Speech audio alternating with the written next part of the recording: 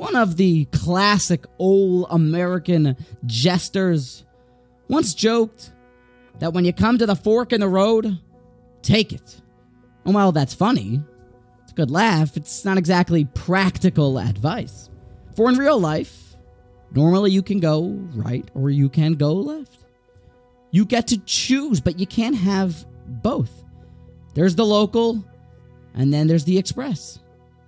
You can only go on one path, and here we have the ultimate choice at the beginning of Parshas Re'eh between good and evil. Re'eh anoichi nosein lefnechem hayom bracha uklala. See, I present before you today a blessing and a curse. It's that simple.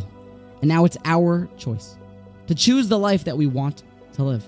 A life of blessing and goodness, or a life filled with suffering and of curses, God forbid. And while it may seem, as we go through Sefer Devarim, like these are messages that we already know, we've internalized them, we know this, and perhaps we're lulled to sleep during our Shnayim Mikra. But truthfully, when you come to this pasuk, you should ask yourself, Re'eh, I should see that which Moshe is saying from the word of Hashem? How can you see words? And furthermore, lifnechem, they're placed down here in front of me. Can I touch them? What are these words? But here, you should be shaken back awake from your slumber to hear that it's not going to be so clear going forward. For when you walk into Eretz Yisrael and you march on Canaan, things will get very, very confusing. And it will be hard to remember always what is truthfully blessing and what is truthfully curses. So here, right now, Re'eh, you should see it. You should have it so clear. It should be so distinct that it's like being able to visualize it. Bechush, with your eyes. Re'eh, see it.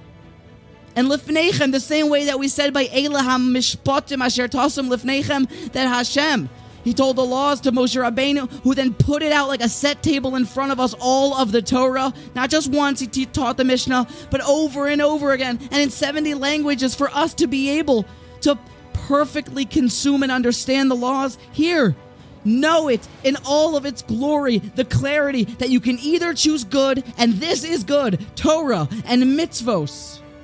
Olam haba, kibbud avim, chesed, Torah, tefillah, that is good. And everything else. The sins, anything outside of Hashem's Torah, anything morally corrupt, that is bad.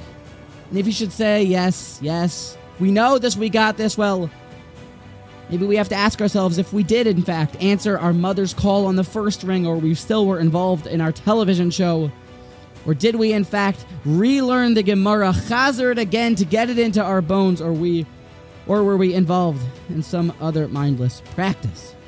So get it here clear that Re'eh, see what is truthfully good, like a Shulchan Aruch, a set table in front of you. And remember this, and go through Sefer Devarim, getting the clarity that we need as we're about to march on to Canaan. And as we go through this Golus and this Midbar, we should be able to remember exactly and with total lucidity what is good, what is a blessing, and what is bad, and what is a curse.